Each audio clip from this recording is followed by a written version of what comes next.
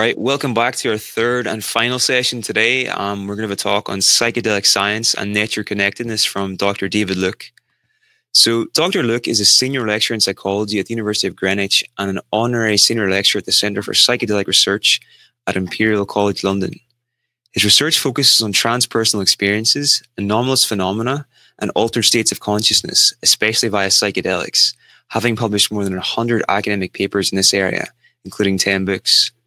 When he's not running clinical drug trials with LSD, conducting DMT field experiments, or observing apparent weather control with Mexican shamans, he directs the Ecology, Cosmos and Consciousness Salon at the Institute of Ecnotechnics, London, and is a co-founder and director of Breaking Convention, the International Conference on Psychedelic Consciousness. He has given over 300 invited public lectures and conference presentations, won teaching, research and writing awards, organized numerous festivals, conferences and seminars, and has studied techniques of consciousness alteration from South America to India from the perspective of scientists, shamans, and Shivites. He lives life on the edge of Sussex. This is actually David's second talk with us. He spoke with us at our first ever event in December 2017. So it's an absolute pleasure to welcome him back here, and I'm sure everyone here is going to really enjoy this. So, David, whenever you're ready, just get going. I'm really excited about this one. Great, thanks so much, Niall. Thanks for inviting me back again. Big fan of the Weekend University. Hello everyone out there. I can see by your little digits, presuming you're not all just chatbots. I assume there's a lot of people out there. So I'm going to talk for about an hour. I'm going to give you a very brief introduction to the kind of science of psychedelics, very brief, and then talk more about eco-psychology and nature connectedness and eco-consciousness and biophilia, and how that intersects with what I call transpersonal eco-psychology. Like Niall's just given me an introduction. I'm a psychologist by training. I usually say, and probably say it again anyway, is that, I wasn't always a psychologist. I was a screwed up teenager, and I wanted to know why, so I studied psychology and I went away, and here I am decades later and I'm still screwed up. But now at least I know why, because I'm a psychologist. That isn't actually my line. I was nicked that from Robert Anton Wilson, this famous kind of raconteur. Actually used to be editor of Playboy, but that's a whole other story.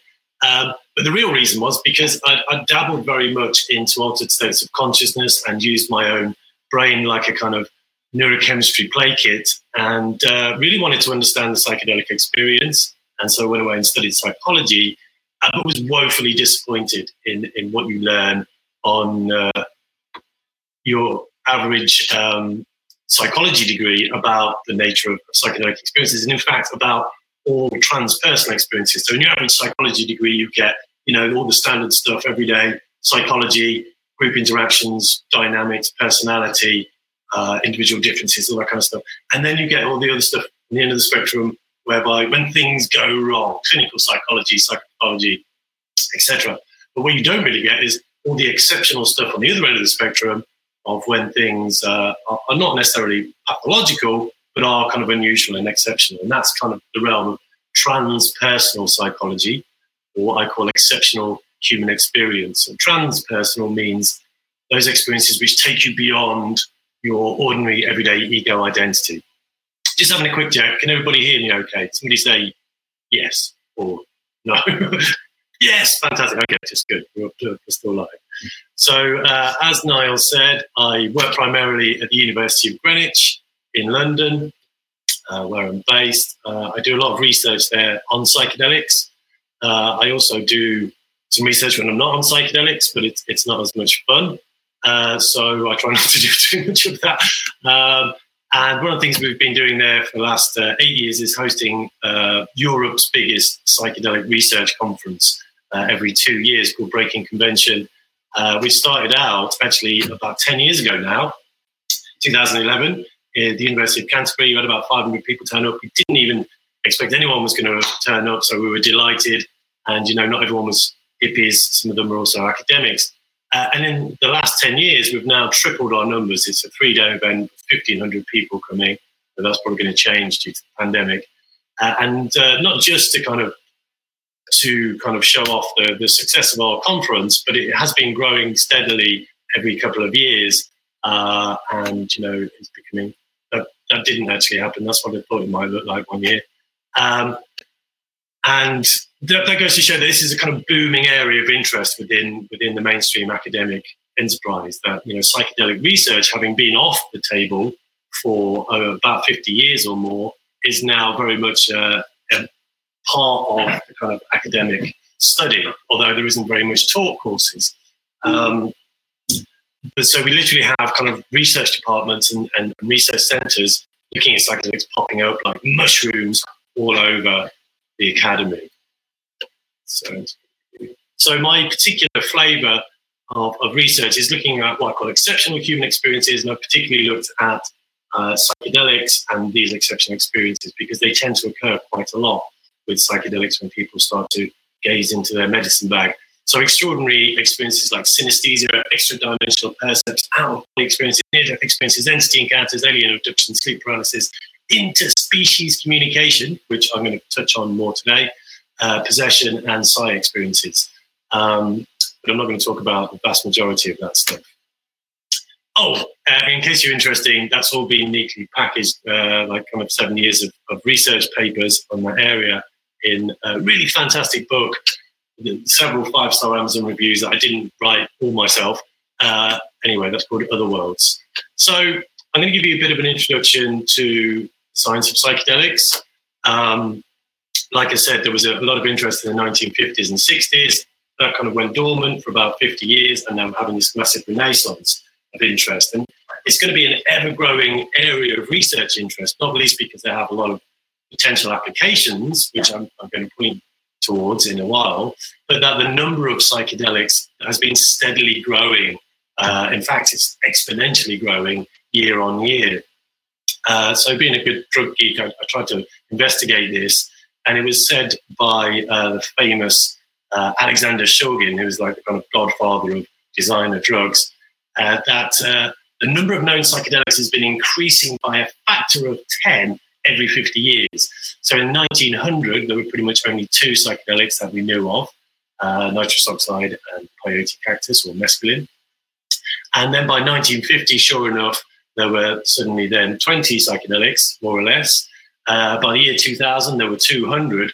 And I kind of checked back in 2012, and there was something like 350, 400. So we're on course for this exponential increase by increasing by a factor of 10 every 50 years. By the year 2050, there'll be 2,000 different psychedelic substances. By the year 2100, there'll be 20,000 different psychedelic substances, all of which have subtle, if not very profound, different effects on our state of consciousness. So there's a kind of extraordinary wealth of different states of consciousness we can go into. And a lot of those are derived from plant psychedelics, a few from animals even, such as the Sonoran desert toad. But increasingly, a lot of these new psychedelics are kind of synthetic or semi-synthetic, derived from chemicals we find naturally occurring in nature. So the basic understanding of psychedelic substances is that they fall into 2 major categories, the tryptamines and the phenethylamines. These are kind of chemically structural differences.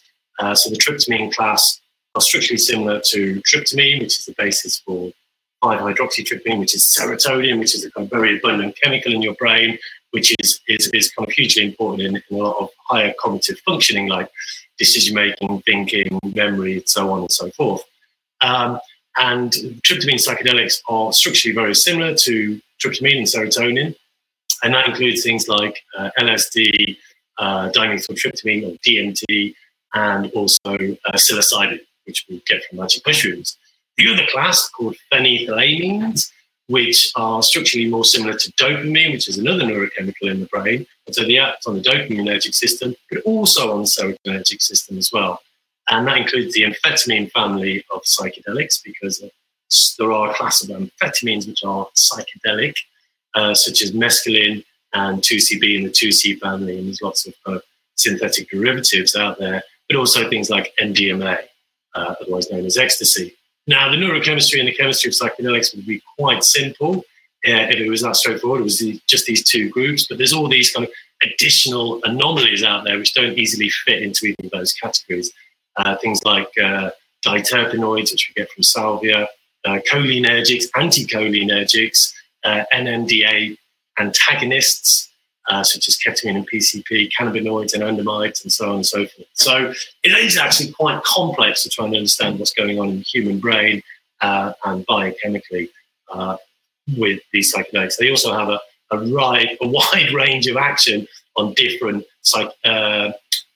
neurotransmitter systems in the brain, but classic psychedelics, like the tryptamines and some of the phenylethylamines, classically seem to work on the serotonergic system. All right, so that's a really super brief biochemistry lecture, psychedelic biochemistry.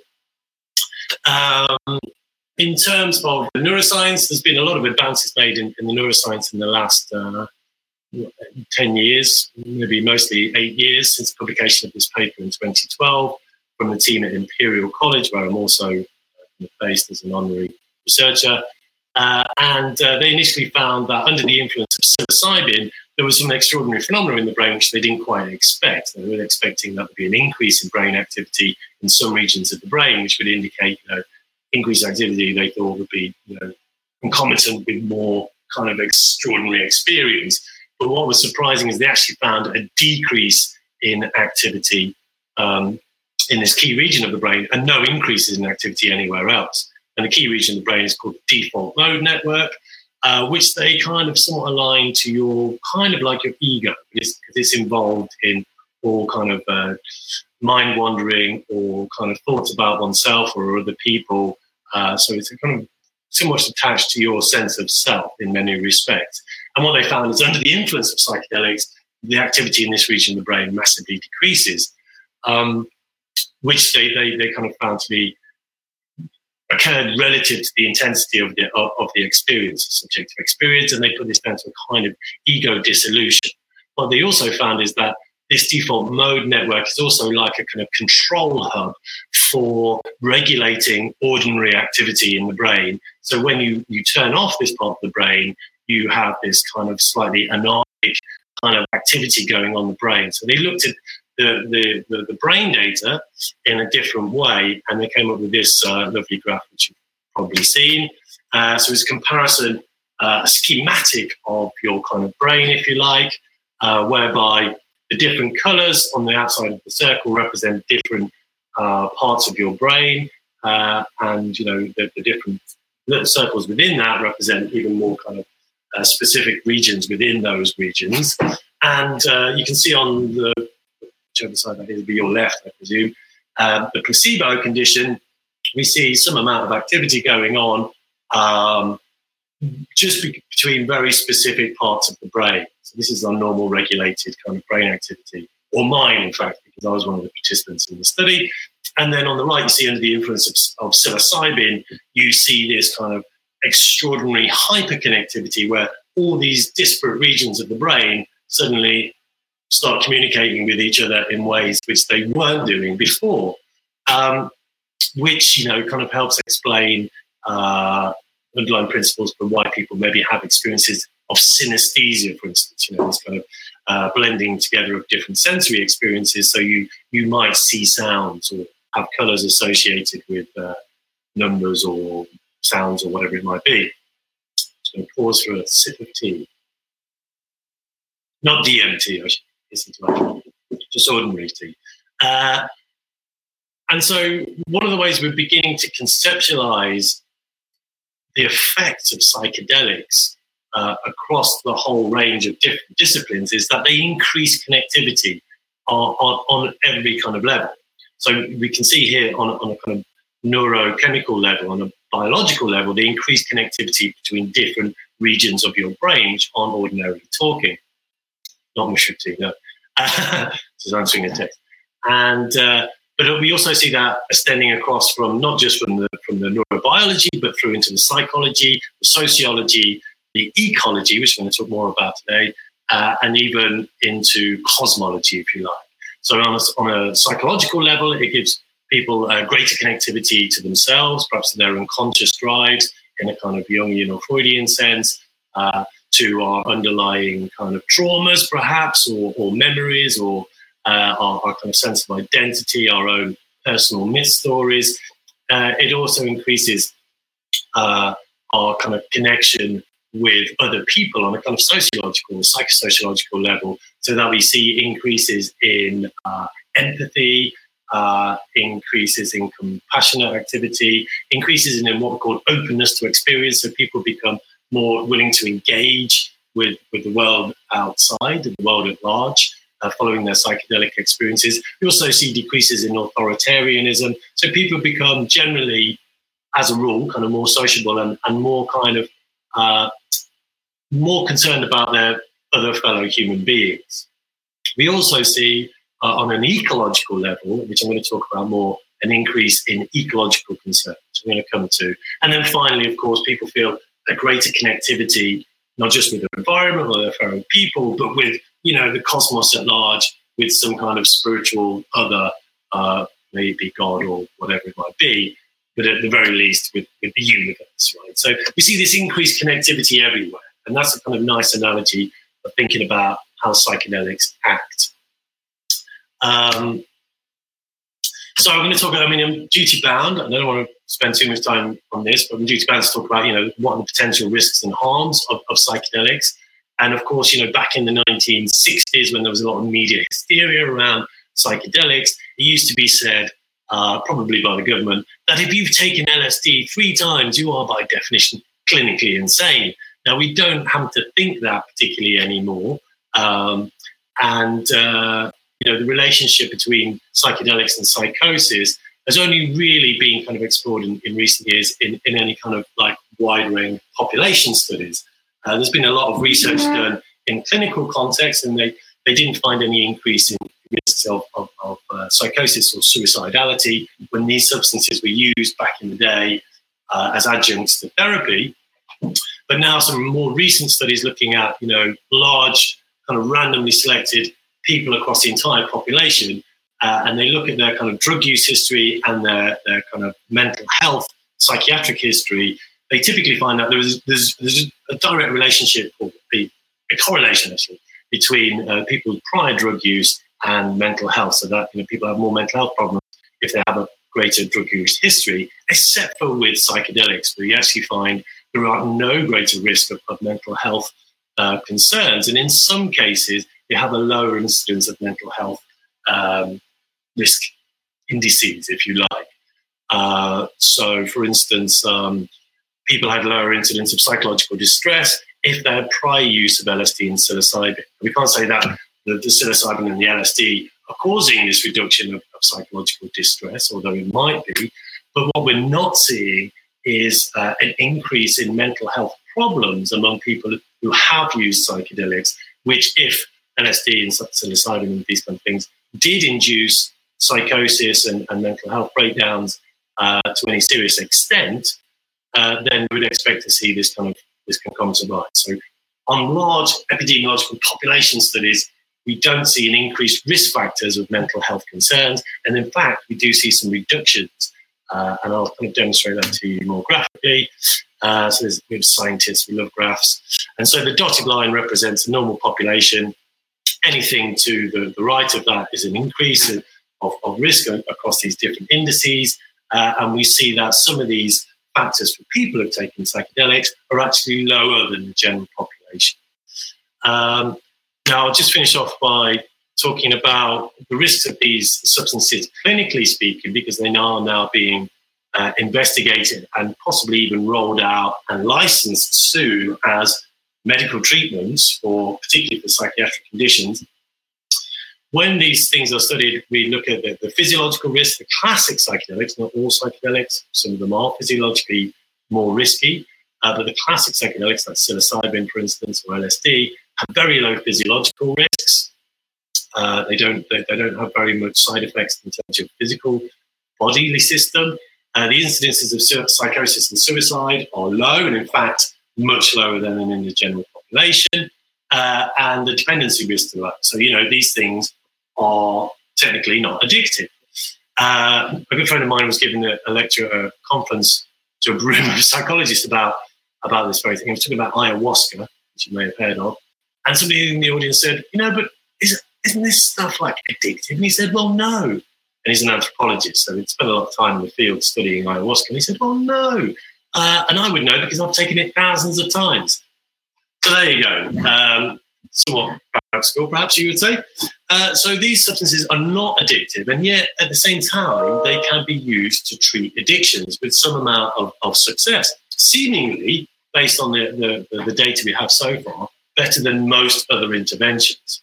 So, for instance, a recent study, a pilot study looking at the treatment of tobacco addiction, or nicotine addiction particularly, with tobacco, they found that one high dose of psilocybin, or magic mushrooms, with some psychotherapy, was effective in reducing, causing people to stop smoking in half of their sample up to 1 year later, which is an extremely successful intervention.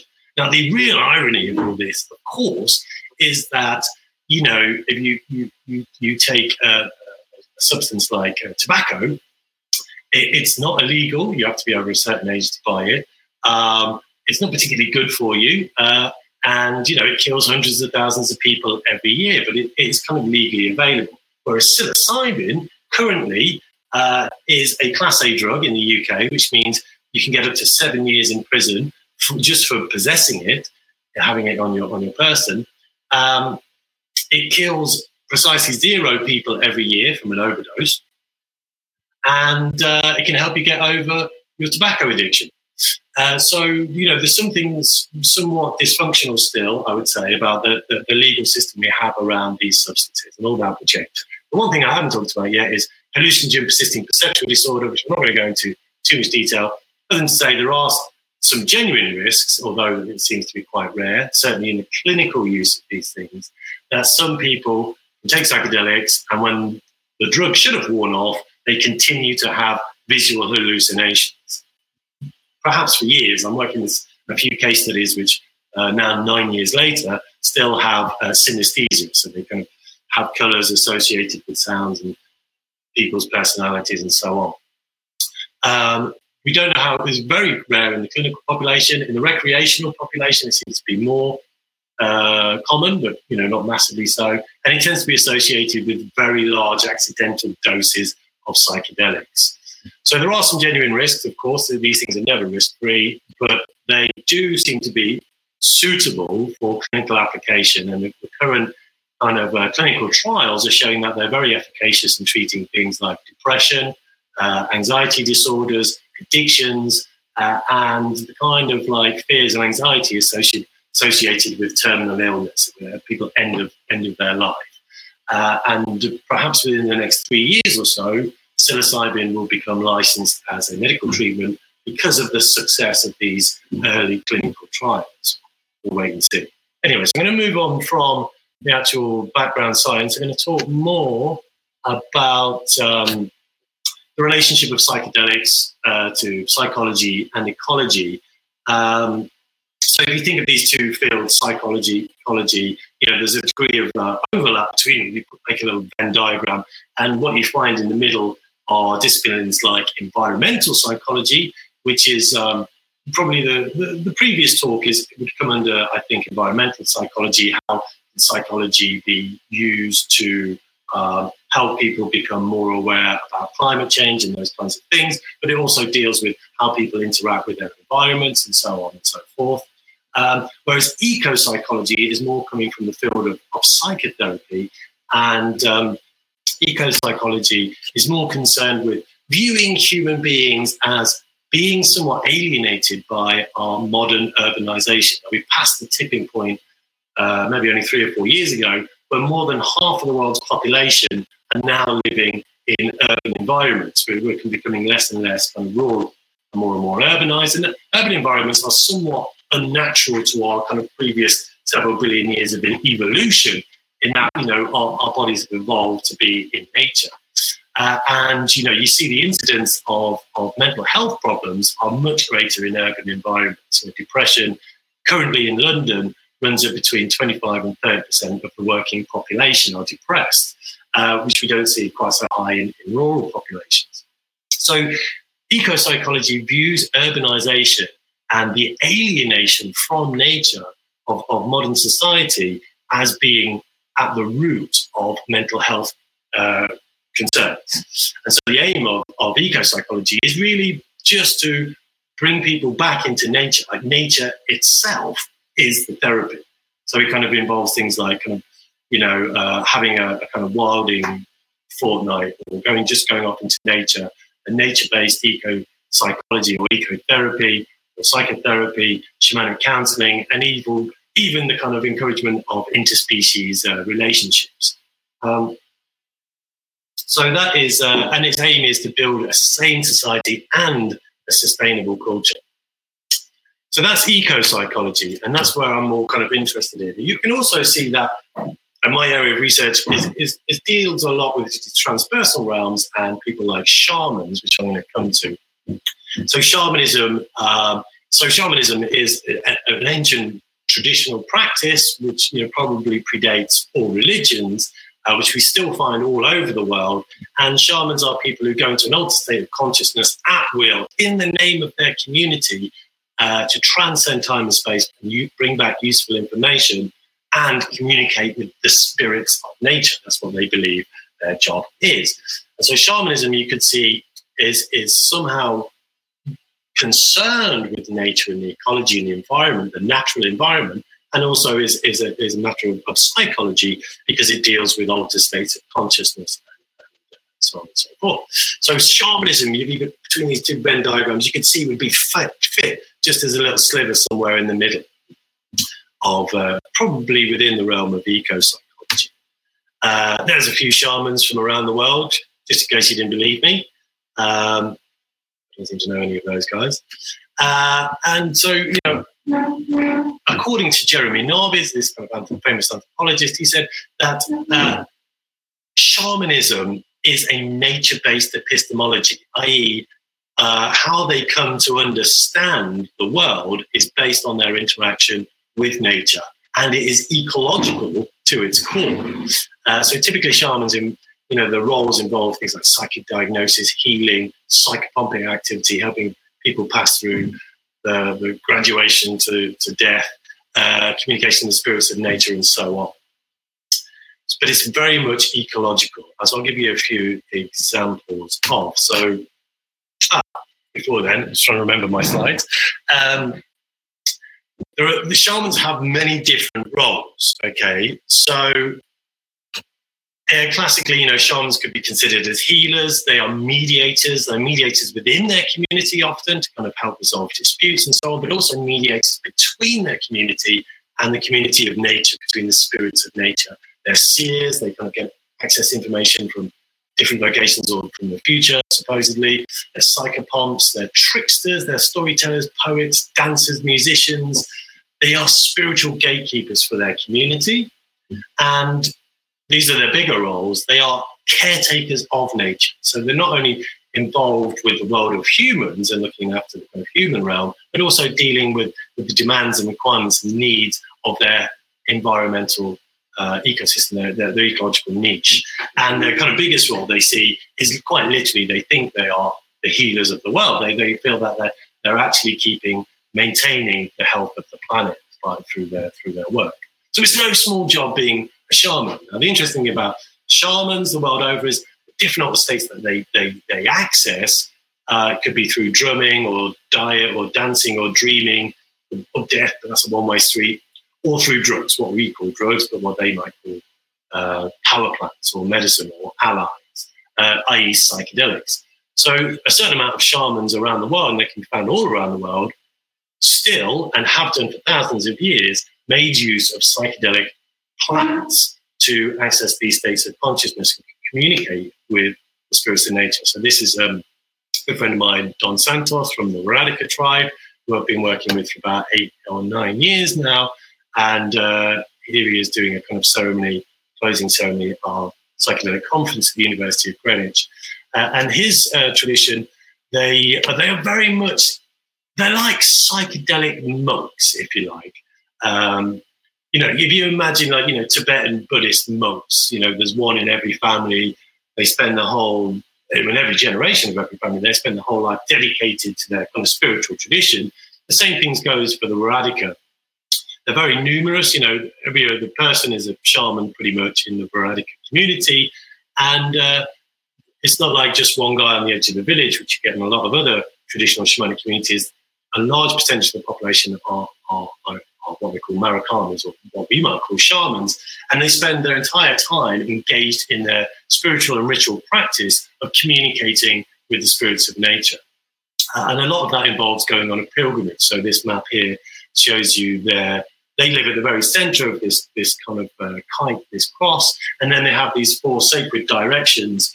And this kind of whole area covers, from side to side over 1,000 kilometers, which they traverse on foot, making offerings and communicating with the spirits of nature as they go to their sacred sites. For instance, the one in the west, to go and pick their peyote, which is core to their entire cosmology, their way of life, and their way of being. So they say, that they only need 3 things to actually survive, and that's peyote, deer, and maize, which they consider to be their holy trinity. That's at the very core of their whole cultural and cosmological construct, if you like. There you go. That's them in the desert. That's peyote. So here's a quote from a colleague of mine. He said that, I can't seem to get past the little widgets in the bottom. I'll have to kind of read this from the... here we go. It's gone there. Sorry, muttering, just technical difficulty. So according to David Lawler, ecologically, during the peyote hunt, which they go on, they literally hunt it with bows and arrows like a deer, because they consider it to be the same as the deer. They hunt the huichols, that's the Spanish name for them. I'll stop interrupting. The huichols achieve a spiritual relation to their physical environment, not a neutral setting, not a mere place to live or exploit for a living. The very landscape is sanctified: the caves, the springs, the mountains, the rivers, the cactus groves, and the features of the mythical world are elevated to a cosmic significance. Plants and animals become only labels, conventions, mere human categories of thought. Distinctions between them are illusory. So they consider man is nature. They consider themselves very much to be part of nature. And I guess this is kind of part of the current kind of 21st century human malady, is our sense of being apart from nature rather than being a part of nature. And I think psychedelics probably have a role in helping redress that. They certainly do with the big cholas. So you can see, in going back to my extraordinary Venn diagram, you have psychology and ecology, and probably somewhere at the tip of that, where they intersect, you would have shamanism. But you also would find what I call transpersonal studies, which includes primarily transpersonal psychology, as experiences which take us beyond our ego identity. But you also get transpersonal ecology as well, which is looking at, going beyond our ego identity.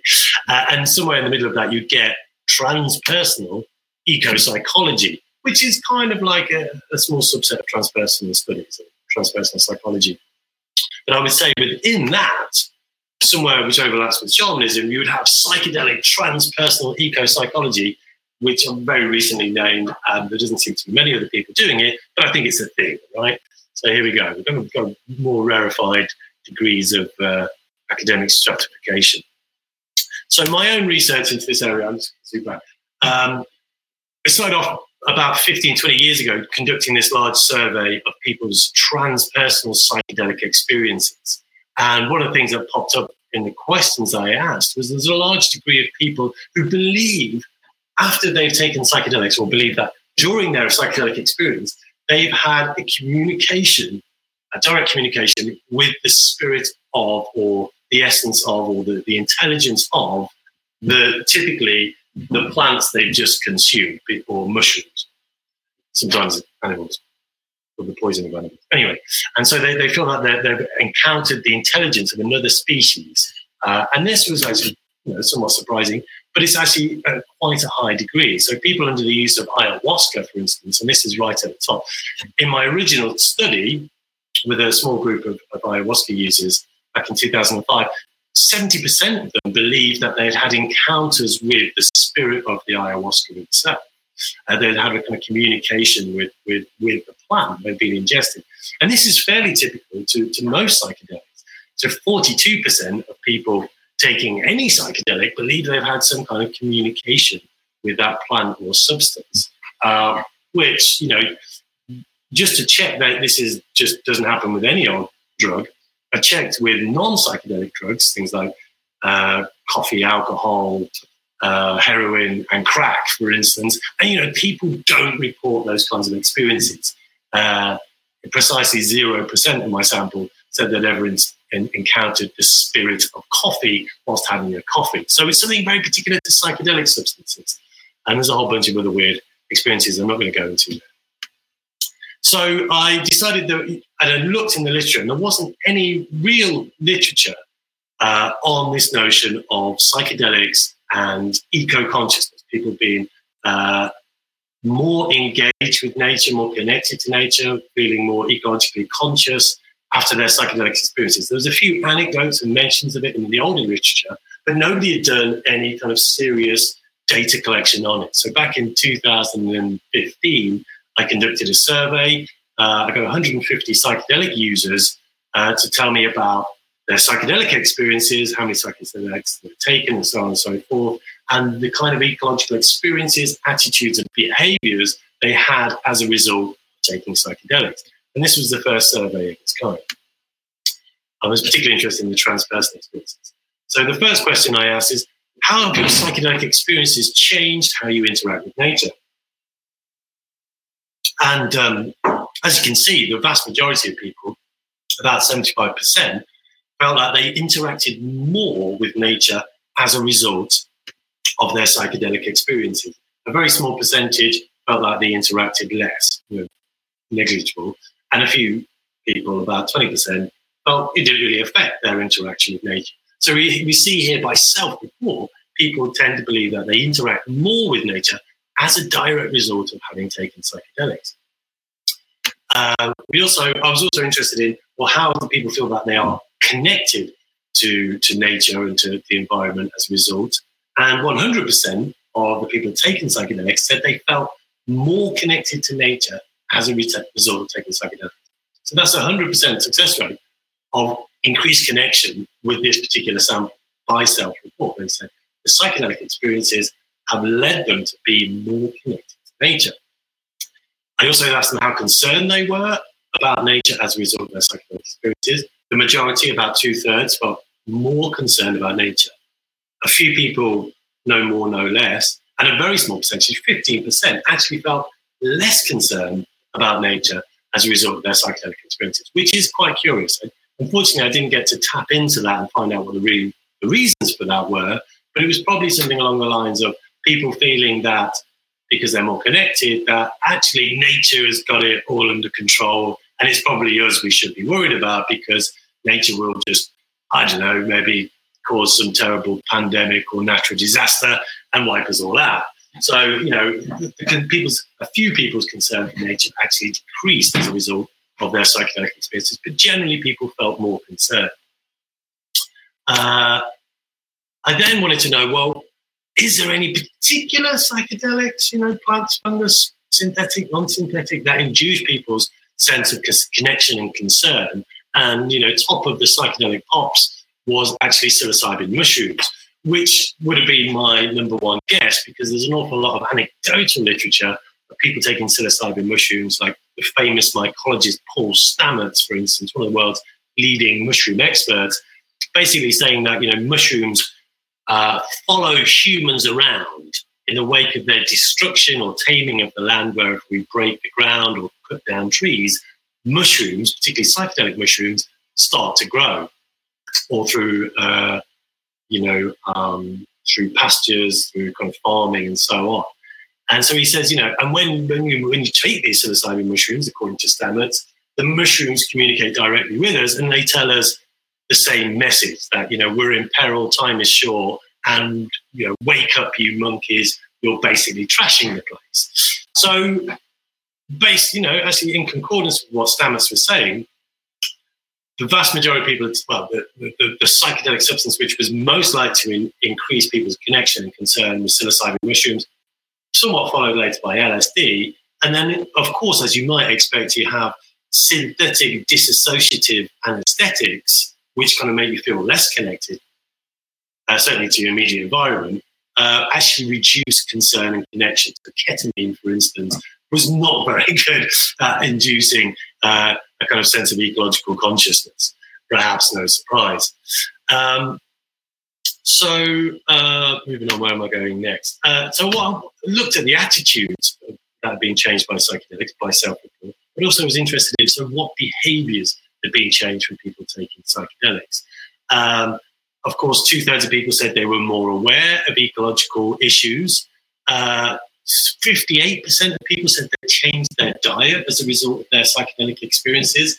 I didn't drill down into what that was, but it probably includes things like, shopping locally, going raw, going vegetarian, going vegan, freegan, vegan. I'm vegan. That's kind of vaguely vegan, actually very vaguely vegan, and so on and so forth. But people changing their diet as a result of their psychedelic experience. Now, this is the real take-home headline news. I wish I'd got kind of plasters on the front of the Daily Mail. You used to hear all these stories about how psychedelics are extremely dangerous and send you mad and all kinds of crazy stuff. 50%, like half of the sample, slightly more than half the sample, said they'd increased gardening as a result of taking psychedelics, which is quite an extraordinary figure. Sorry, someone's interrupted and say, freegan.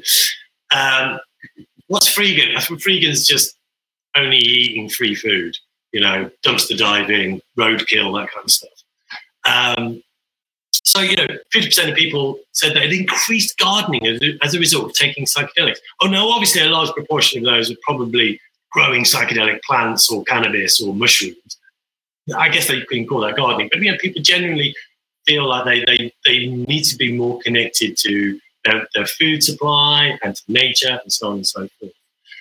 People also took part in all kinds of ecological activism, like signing petitions, donating money to ecological causes, joining ecological organizations, becoming an activist, about 20%, adopting animals. And this for me is my favorite statistic, apart from the gardening, is that 16% of my sample changed their career as a result of their psychedelic experience to something more ecologically orientated. For instance, 2 people in my sample, who gave examples, said they quit their previous career trajectory to study PhDs in botany, which is the study of plants, and which is also somewhat of a dying subject. So people became extremely interested in the natural world through their psychedelic experiences. I'll come back to that in a minute. So what I will say, since 2015, when I did this survey, there's been a number of other research papers, which didn't have time to stick into the slides. There was another survey conducted by a colleague of mine,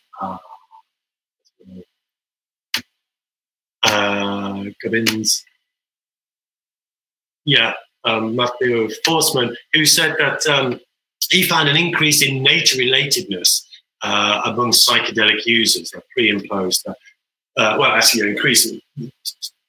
An increase relative to the amount of psychedelics people have taken. And he found that the number of psychedelics people had taken also mediated their pro-environmental behavior. It acted on their nature-relatedness and made them more pro-environmental. So that we're finding that there seems to be a direct link between people taking psychedelics, becoming more concerned with nature, and changing their environmental behavior as a result. Although that isn't a causative study, it was just a survey correlational design. Since that time at Imperial College, Carl Harris and his team, who were looking at in a clinical trial where they were treating people for depression, giving them psilocybin, magic mushrooms, they found that even in the laboratory, there was an increase in people's nature-relatedness as a result of their psilocybin experience. So it's not like people necessarily are just going out into nature and tripping, taking some acid in the woods or whatever, and it's increasing their connection to nature.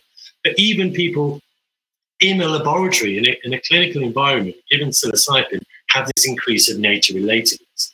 And that's probably for all the same reasons we find, as I discussed earlier, that we have this increase generally in connectedness. People feel more connected when they're within their brains, with their own psychology, with their environment. It just it just opens people up a gap, to kind of increase their sense of connectivity. I believe it's something to do with increasing empathy, which we're discovering occurs, increases in compassion, increases in openness to experience as well.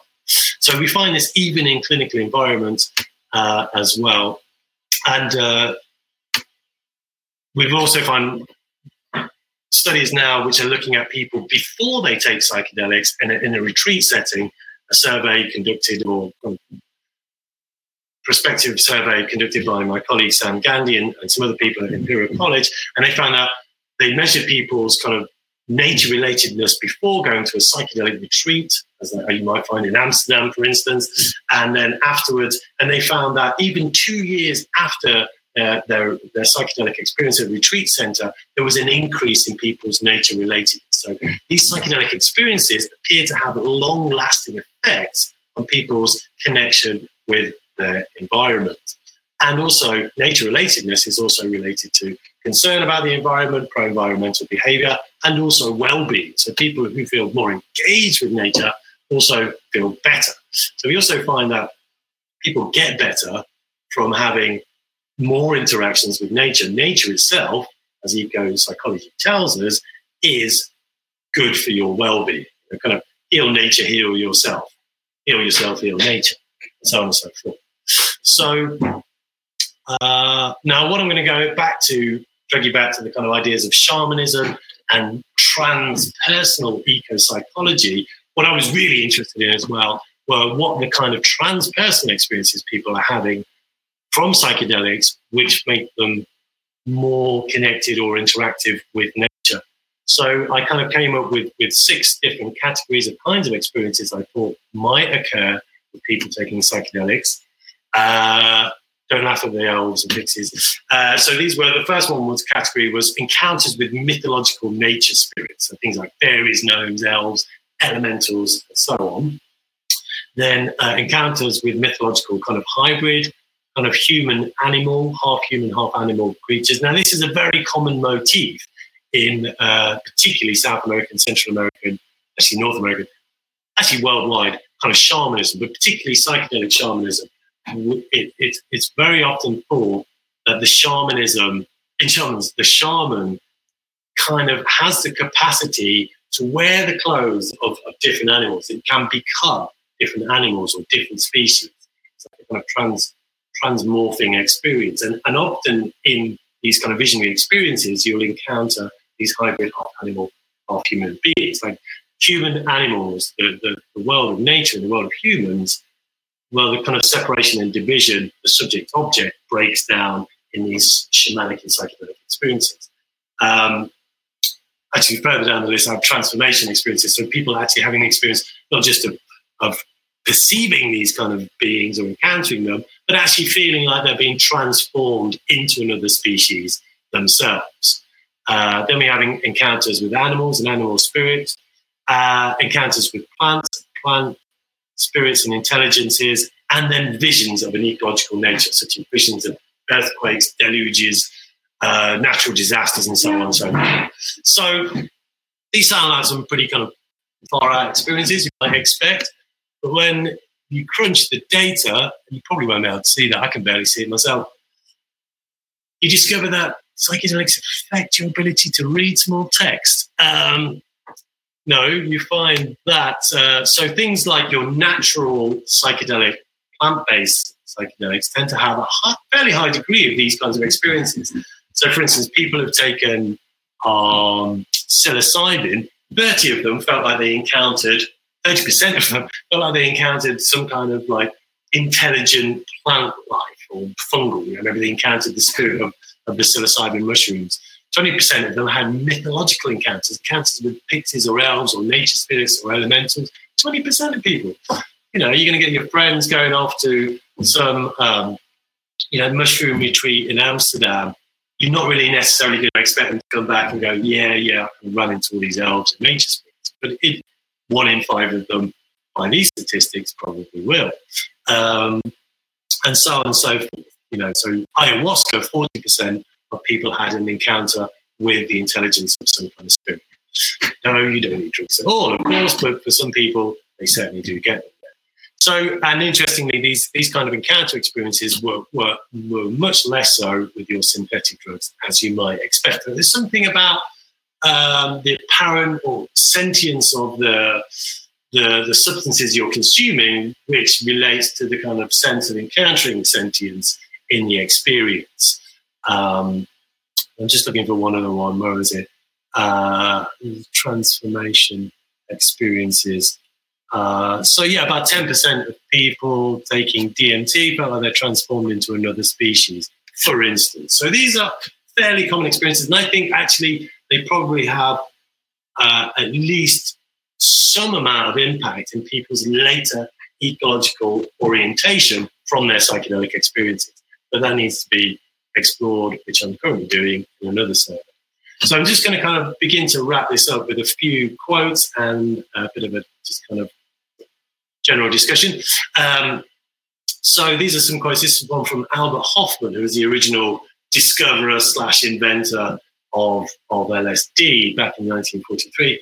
And he said, LSD has given many people good ideas, and those who have gone back to nature have been saved. Many people, however, are still stuck in technological hell and cannot get out. Nevertheless, many have discovered something which hardly exists in our society any longer, the sense of the sacred. So you can see that psychedelics have that capacity perhaps for re-enchanting our experience and giving more meaning back to our experience and our interactions with nature. Paul Stamets, as I mentioned, this is his quote, psychedelic mushrooms, he's one of the world's leading experts on mushrooms, said psychedelic mushrooms proliferate in the wake of humans' habits of taming the land, such as chopping down trees, breaking ground to create roads and trails, and domesticating livestock. The messages we receive from them is always that we're a part of an ecology of consciousness, that Earth is in peril, that time is short, and that we're part of a huge universal biosystem. Quick pause for a slurp of tea. And finally, a quote for myself, which is in response to this discussion about, well, you know, if you go off and have an experience where you feel like you encounter the spirit of a plant on psychedelics, you know, and you come back and tell your friends or your psychiatrist about that, they're going to think you are mad, right? But which is the more mad, communicating with the spirits of nature or sitting back like Earth's ecosystem descends rapidly into the greatest wave of mass extinction in 65 million years. We are currently in the sixth mass extinction, and it's happening extremely fast, and it's accelerating, and it's almost entirely man-made. So, you know, we really are in a bit of a sticky situation. Just to kind of give you a kind of scary graph, this is the kind of exponential increase of human population across the last, 150 years or so, 200 years. And you can see the increase in species extinction is following actually a slightly steeper curve. So, I think these two things are probably somewhat related. So I'm going to kind of try and bring it all together. So what's the good of psychedelics? What role can they play in ecology and psychology or in eco-psychology?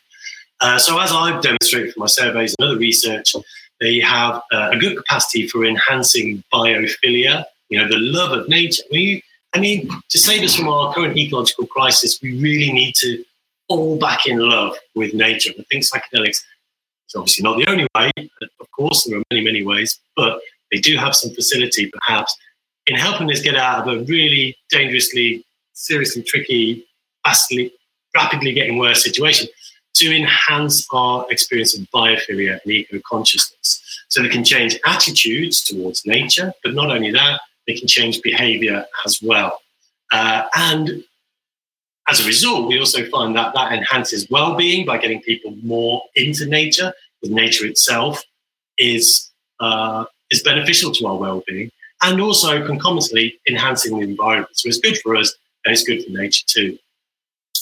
Now, we're also seeing now there's been a lot of peril, the kind of situation with Extinction Rebellion probably terrified a lot of people. And a lot of people are actually, aside from nature deficit disorder, from living in cities and not getting enough nature connection, people are having a lot of anxiety and depression about the ecological crisis that we're in. Okay, so, if anyone's read Jen Bendel,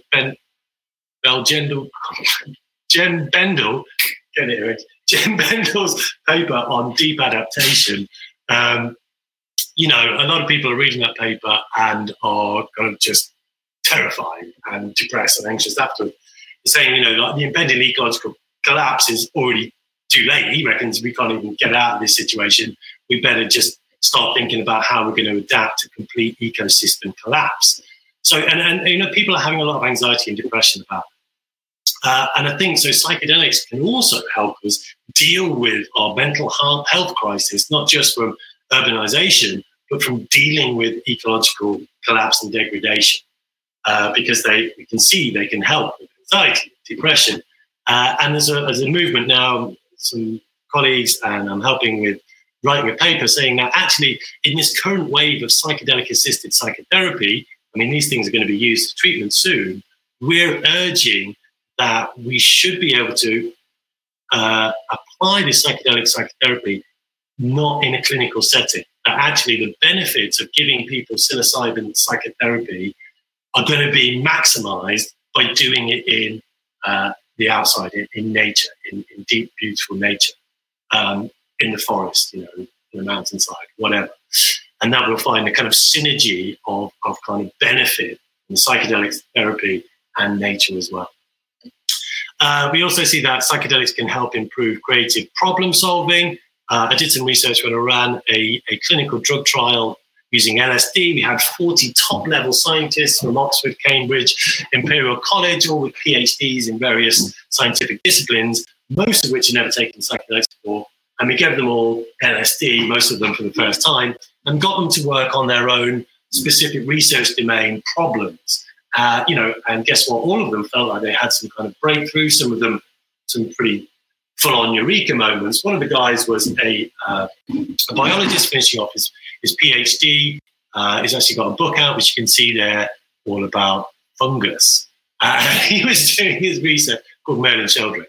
And he was one of the participants in that study. He writes about it in his book. And he was doing this research on the relationship between this one fungus and these two plants, which are all they all dependent on each other in one particular way or not. And he couldn't work out if the relationship was parasitic or symbiotic. Okay, it was kind of an unknown. So in our study, he came to the clinic, we gave him LSD, and he focused on that particular research question. And he said he became the fungus. He had this the first-person experience of being the fungus, growing inside the rootstock of this plant and getting to experience what it was like. And we said, well, what was it like? And he said, slimy. And we're like, oh my God, well, I hope it's a bit more insightful than that. But it, as it turns out in his book, it did allow him to kind of come to this conclusion that the relationship was probably symbiotic. And you can read his book to find out why. It's a very good book, it's just come out. So they can help us in creative problem solving around ecological issues, concerns about discoveries in biology, but also ecological design, nature interaction, permaculture, so on. Psychedelics can help us with insights. We also have the more interesting things, the transpersonal stuff like interspecies communication, which is something that shamans profess to be able to do, and people commonly report as an experience from their psychedelic adventures, which can help reduce speciesism. This idea that humans are like at the top of the kind of hierarchy and everything else is kind of down below it. We've got to get away from this idea. You've probably seen those graphs of ego, the man at the top and all the other species below, versus ego, they're all in a big circle together and no one is more important than anybody else. We have to be able to kind of engage with nature at its own level, I think, if we're going to avert ecological crisis. We have to begin to consider ourselves as part of nature, not apart from it. And by working with these kind of shamanic indigenous tribes, they very much are in harmony with nature, and they do that through a reciprocity. It's all about reciprocity. It's all about not just taking from nature. It's about giving back. It's about kind of living in balance. And so through shamanic practice, we find there are, for the more advanced, getting to the very transpersonal realms. For instance, in South America, in ayahuasca shamanism, they work with doctor plants. So they take the ayahuasca, they'll diet, they'll go on an extreme diet of just nothing but plantains and ayahuasca and dried fish for a year or two. And then they'll sit with a tree for a month, eating nothing but ayahuasca and little bits of bark from that tree, and they'll discover the medical properties of that tree, of the doctor plant. They become the teachers for them. And my own recent research, having worked with these shamans in Mexico quite a lot, is, as do shamans all over the world, whether they take psychedelics or not, they profess to be able to perform weather manipulation, which, if you think about our coming impending climate disaster and extreme weathers, it was 38 degrees last week in the Arctic Circle in Siberia. In case anybody didn't notice, 38 degrees Celsius. Previous hottest temperature had ever been was 12 degrees Celsius. Okay, we're undeniably in for increasingly more extreme weather, and that's only going to kind of accelerate more extreme weather. Shamans the world over profess to be able to engage in weather manipulation. I've witnessed some pretty far out things, and I'm going to have time to tell stories of that. But if shamans believe that through their use of psychoactive plants, engagement with nature, communication, and reciprocity with the spirits of nature, that they can actually manipulate the elemental forces in their environment, we need to know about that. Okay, but there's something we're missing out on here. So anyway, I think I just wrap that up, and we have a short break, and then we'll open it up for questions. Okay, so first question is from Aidan, and Aidan has asked, what was your most profound experience taking psychedelics, and how have you influenced your life since? Tough question. I mean, I've had a lot of profound experiences. I couldn't really say. I've got some really crazy shaggy dog stories, which I really don't have time to go into here, but you might find in my book. So, I think one of my most, certainly one was quite pivotal was having an experience of on Salvia divinorum of being turned into a shrub. Which I didn't expect. I'd had this kind of idea. Well, maybe nature, plants could be conscious or whatever. It's a kind of an intellectual idea. But then having this experience of being kind of suddenly paralyzed and then slowly creeping up my legs and arms, I was being turned into a shrub, which when you have the experience at the time is completely believable. You're absolutely convinced of the fact I've metamorphosed into this kind of spiky shrub. Meanwhile, I was outside in this field, and all the plants and all the trees, even the grass was all kind of swaying from side to side, laughing hysterically, going, ah, ha, ha, ha. Now you know what it's like to be a plant. And here's me thinking, oh my God, I'm completely stuck like this now forever. And they're all just kind of rolling around in fits of laughter. Meanwhile, this kind of voice kind of broke through, this kind of really powerful, somber female voice going, you humans, you think you know what's going on around here, but you haven't got a clue. You think you're in control, blah, blah, blah. So basically getting kind of a lecture from this kind of Gaian earth spirit or whatever. And it only lasted 10 minutes, but that experience kind of completely turned things around in a way, because it sent me back. I'd just come back from Mexico, and it sent me back to Mexico to go and investigate Salvia divinorum, and sent me on this kind of wild, merry dance of shamanic high weirdness for years. But so you can have these kind of profound experiences.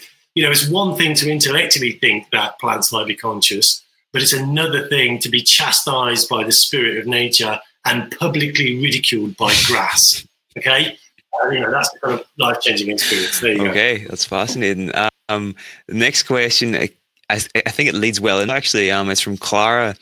And she says, in the previous lecture, we talked about unconscious attitudes. Do you think taking psychedelics may be a way to modify implicit attitudes to ultimately create behavior change? Yes, although, I think the kind of changing behavior is a kind of dangerous area, particularly with psychedelics, because they tried that in the 60s, the CIA with MK Ultra, right? And it kind of backfired on them anyway, because they were trying to do it for kind of perverse reasons, mind control, etc. But yes, of course, people can come to their own realizations. One of the things about psychedelics, that they are used recreational, and they're called recreational drugs, right? But often, if you take a psychedelic substance, depending on your setting, and it can go kind of quite quickly turn into a very intense psychodrama, personal psychotherapy. And it's very difficult to get away from your own shit, right? It's like it kind of holds up all your kind of personality defects and issues, and you have a kind of self-character assassination. It can really point you to the things in your life which you're kind of clearly out of balance with. So yes, I mean, it will bring up all that stuff. And I think, ecological stuff is one of those, right? If you kind of maybe in the back of your mind unconsciously, you're a bit concerned about the environment, but hey, you want a new Xbox and, you're just having fun and all the rest of it. But you take a psychedelic, you may well have one of those experiences where all that stuff at the back of your mind comes to kind of go, well, what are you actually doing? Wake up, you monkeys. It's a classic message. So yes, I think it can help lead people themselves without kind of directing them towards, you need to be more ecological. The message inherent in those kind of experiences is often ecological by itself. 100%. So the next question here is from Jenny. And she asks, how long do you think before psychedelics are available therapeutically in practice and as a psychotherapist? And how would I become trained in working with these methods? Yes, so that's a very good question. So, psilocybin in the States has just been fast-tracked by the FDA, the Food and Drug Administration, for kind of like breakthrough drug status, which means it could be licensed within the next 3 years as a treatment for depression, right? And MDMA is also being fast-tracked for post-traumatic stress disorder. So it could be in the next 3 years. And of course, once they become licensed, they have to be then re-regulated because it can no longer be Class A drugs. They have to become under the Medicines Act. And so then they'll become available to doctors to use off-label, i.e. for non-depression treatment for all kinds of other things. So, you could see in the next 3 years, psychedelic psychotherapy popping up in the UK and the States and elsewhere in the world legally, right? And doctors be able to prescribe it. So what we're going to need is a lot of psychotherapists who are trained. Getting the training currently is a bit tricky, but there are organisations. If I just throw one into one of the things we've set up in collaboration with my friend Maria Papasporou, who's a psychotherapist at Breaking Convention, is called the TRIP Network, and it gets together all therapists. Ideally, you want to be a trained psychotherapist anyway, and then we're going to start introducing kind of psychedelic-assisted psychotherapy training for trained therapists. We also have a register of trained therapists on there who can help with people integrating their psychedelic experiences, because they can't give psychedelics at the minute, but they can help people who've gone off to Amsterdam or whatever on a psilocybin retreat come back and then help them integrate their experiences. So, in the next few years. And of course, my mate Ben Sessa in Bristol is just starting up the first ever psychedelic therapy clinic, and he's looking for people who are trained clinicians or therapists who want to get trained as psychedelic therapists as well. That's great, David. Thank you very much. So the next question is from Shirley, who was our first speaker today. She's tuning in for this lecture. Is there any contraindications for people with chronic trauma history? Are there any people that should avoid psychedelics? Any particular groups? So I don't know real contraindications with people who have prior trauma, but then I'm not a clinician. I'm a psychologist, okay, so I'm not medically trained. What you may find if you have prior trauma is that your experience may well come up under the influence of psychedelics, right? And that's a fairly common thing. So if you're going to do psychedelics, you probably want to be in an appropriate environment. You don't want to be doing it down the pub or at a festival, maybe. If you're going to relive a kind of past trauma, you probably want to be doing it in a kind of held environment with preparation and integration afterwards, i.e., perhaps a good retreat centre or and a clinical kind of intervention, which isn't yet available, except for in clinical research. So, yes, in terms of people, generally speaking, who shouldn't take the psychedelics, I mean, as a rule, in the clinical research, we tend to filter out those people who have, mental health risk factors. So we don't tend to give psychedelics to people who have previous history of psychosis or have family history, first-degree relatives of psychosis. And that's only a precautionary thing. We don't necessarily know, in fact, because we don't have the data, if they are at greater risk or it could exacerbate underlying psychosis or whatever. And it may actually be, down the line, become a treatment for certain psychotic conditions as well anyway, as happened in the 1960s. But there hasn't been enough research done on that yet, and currently it's moving forward very cautiously. What we find is that people who are a higher neuroticism, who are more neurotic generally, within a recreational context, are more likely to have difficult psychological experiences, i.e. bad trips, right? But the bad trips aren't necessarily always bad, because challenging psychological experiences can often be quite useful. They may not be very pleasant experiences, but if they're in the right context and they're well integrated, can lead to resolution of some issues. But so I don't say psychedelics aren't for everybody. Those people who are kind of extremely anxious or very close to the experience are probably not likely to have a particularly pleasant experience, and those with underlying psychosis might trigger psychosis. So those people. Okay, very interesting. Carl has asked, do you have any recommendations for reading and learning more about shamanism? Psychedelic shamanism, there isn't so much on it. It's all kind of quite spread. My friend Michael Winkelmann has written some of the most authoritative texts on shamanism in the last few years. He's an anthropologist. There's a lot of classic texts as well. So Mircea Eliade wrote a lot about shamanism back in the 1950s, but he didn't talk anything about psychedelic shamanism. Michael Harner's work is very good. He's also an anthropologist. He's now died last year, I think. His stuff is very accessible as well. He's a good go-to for the basics about shamanism, I would say, as well. Winkelmann is more kind of academically research-focused. Harner's more kind of experiential. And, of course, my mate Jez Hughes as well, who runs shamanic training courses down here in Sussex as well. Cool. Now, are you noticing a big change in attitudes towards psychedelics as you've gone on? Because you've been doing this work for how many years now? Like 15, 20 years or something? 20 years or so? 20 years. Are you a big shift? And also the second part of the question is there anything people can do to accelerate this shift in society? Because I know there's still a lot of like bias against psychedelics, and they lump psychedelics in just one big category of drugs, and all drugs are bad, sort of thing. So have you got any thoughts there?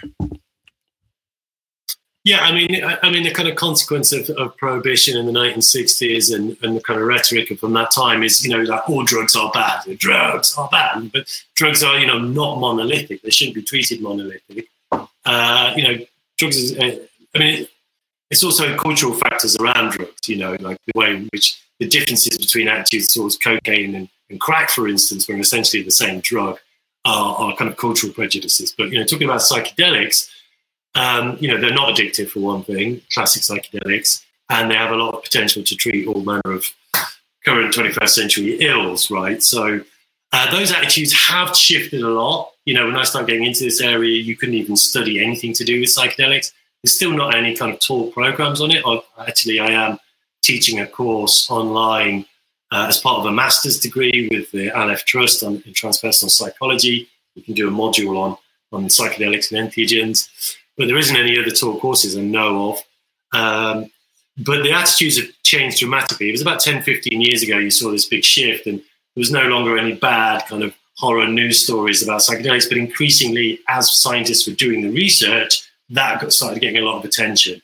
And now, it's kind of, you can't, a week doesn't go by where there isn't some news story about some new psychedelic research, and it's always got a kind of a bit of a positive spin.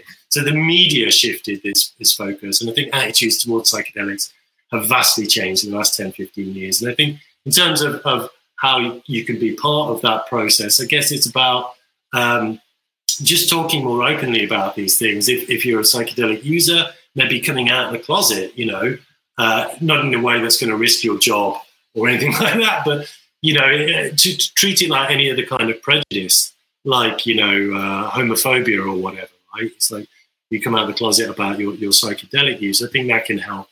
There was a recent campaign about plant medicines, which people kind of put on their Facebook posts of I love plant medicines and they've helped me, kind of thing. So I think it just needs more kind of conversations about it, particularly with the older generation as well. Just kind of bring it more into the current dialogue. And we put on this big conference every 2 years, which is kind of getting bigger and bigger and bigger. We're going to have to go partly online next time at least. So, but it's definitely changed. Cool. So the next question I want to ask is, what would you say the optimal conditions, both internal and external, are for a transformative psychedelic experience based on what? Optimal. I mean, kind of preparation, I think. Do your homework first and foremost. If you're going to go to a retreat center or whatever, check out the reviews, get recommendations. I mean, first of all, I'm not advising anybody to do psychedelics. That'd be unprofessional.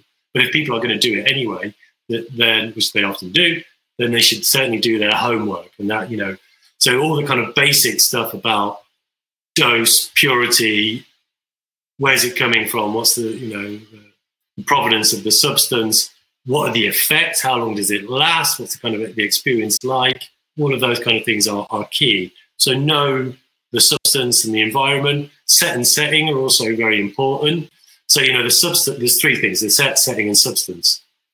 Set, setting, and substance. The substance, the purity, all the rest of it. The setting, where you are when you take psychedelics. Typically, natural environments are the most favored, like out in nature, but also you want to be around people you trust and feel at ease with and you have some rapport with.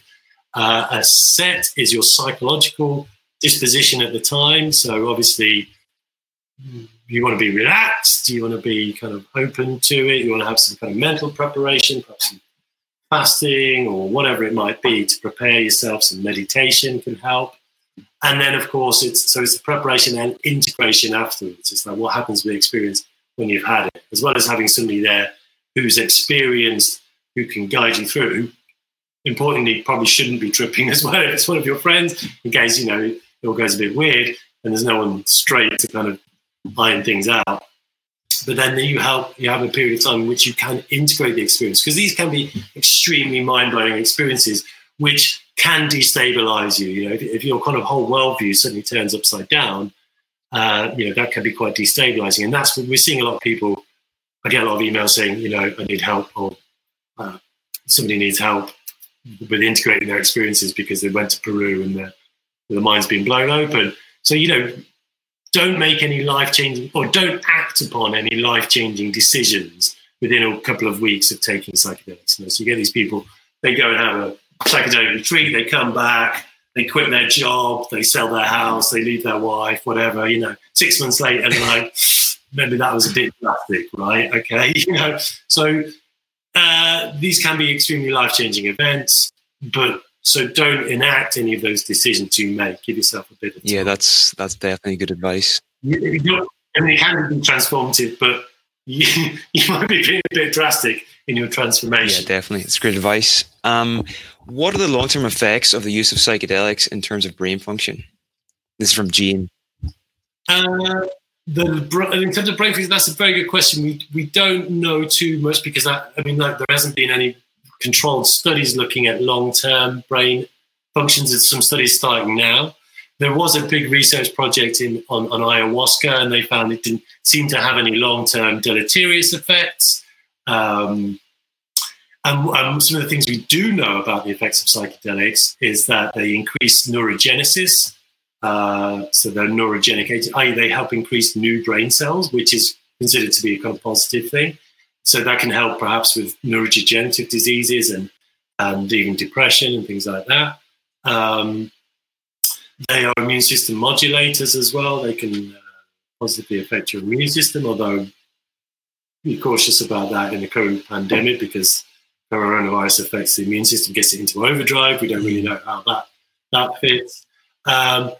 they don't seem to have any deleterious effects on brain function, as we know. Certainly not from one high dose session. It could be that long term there may be some potential risk factors. Certainly things like ketamine have been linked to Olney's lesions, which is kind of like deterioration of regions of the brain through excessive use.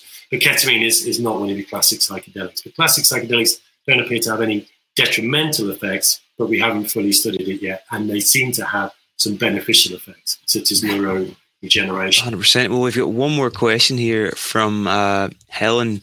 She asks, how much weight do you give to Terence McKenna's stoned ape theory? And moreover, what could this potential evolutionary role of psychedelics mean for mental health and recreation going forward? Okay, so for those who don't know, Terence McKenna's stoned ape theory was, whenever it was 200,000 years ago, when, we see culture occurring, language, tool use, arts, maybe actually the art was more recent, like 7,000 years or whatever. He's saying that language and all these kind of cultural explosions probably came about from our kind of ancient ancestors on the savannas of Africa, perhaps picking up mushrooms as a food substance, testing it out, having a big psychedelic experience, perhaps developing language through the synesthesia induced. Synesthesia, we have this blending of senses. I've done a lot of research on this. Synesthesia experiences are very common with psychedelics. So you may see sounds. And imagine if, suddenly you make these ugh, ugh, ugh noise and you see something from the sounds, and therefore you kind of associate it. You can start creating nouns. Maybe ugh looks like a rock, and from now on, a rock is called ugh. You've discovered the name of things, right? That's kind of basically the same theory. You can't really test it. It's an interesting idea. There's some, indirect evidence perhaps for it, but we don't know for certain. But what we do know is that, psychedelics and all altered state, in fact, particularly dreams, seem to be related to creative problem solving. So they could help in kind of cultural evolution in terms of, Auguste Kukuli discovered the benzene ring through a dream. It's said that Francis Crick discovered the DNA double helix from taking LSD. We don't know if that's true because he's dead and came after he's died. But we do know Carrie Mullis won the Nobel Prize in Biochemistry for discovering PCR, polymerase chain reaction, where you can replicate DNA strands, which is used in all genetic testing currently, from taking LSD. So, we know that psychedelics can enhance creative problem solving. They enhance what we call convergent thinking, so thinking outside the box and having lots of new ideas, not necessarily all good, but looking at things in a different way. And they decrease divergent thinking, which is your classic logical linear problem-solving technique. So they could be involved in cultural evolution, if not things like language and tool use and art originally anyway. Very interesting. Well, David, it's been fascinating as always. Thank you very much for the talk. I think people really enjoyed it. Thank you to everybody for tuning in today. It's been really fun. And yeah, I guess I hope I see you all soon. And David, thanks again, man. All right. Thanks, Niall. Been brilliant. Thank you very much. Good to nearly meet you all. Thank you, everybody. Have a good Sunday. Cheers. Oh, also, my sister has been doing support today. Just give her a round of applause there. She's been brilliant. Thanks, guys. Catch you soon.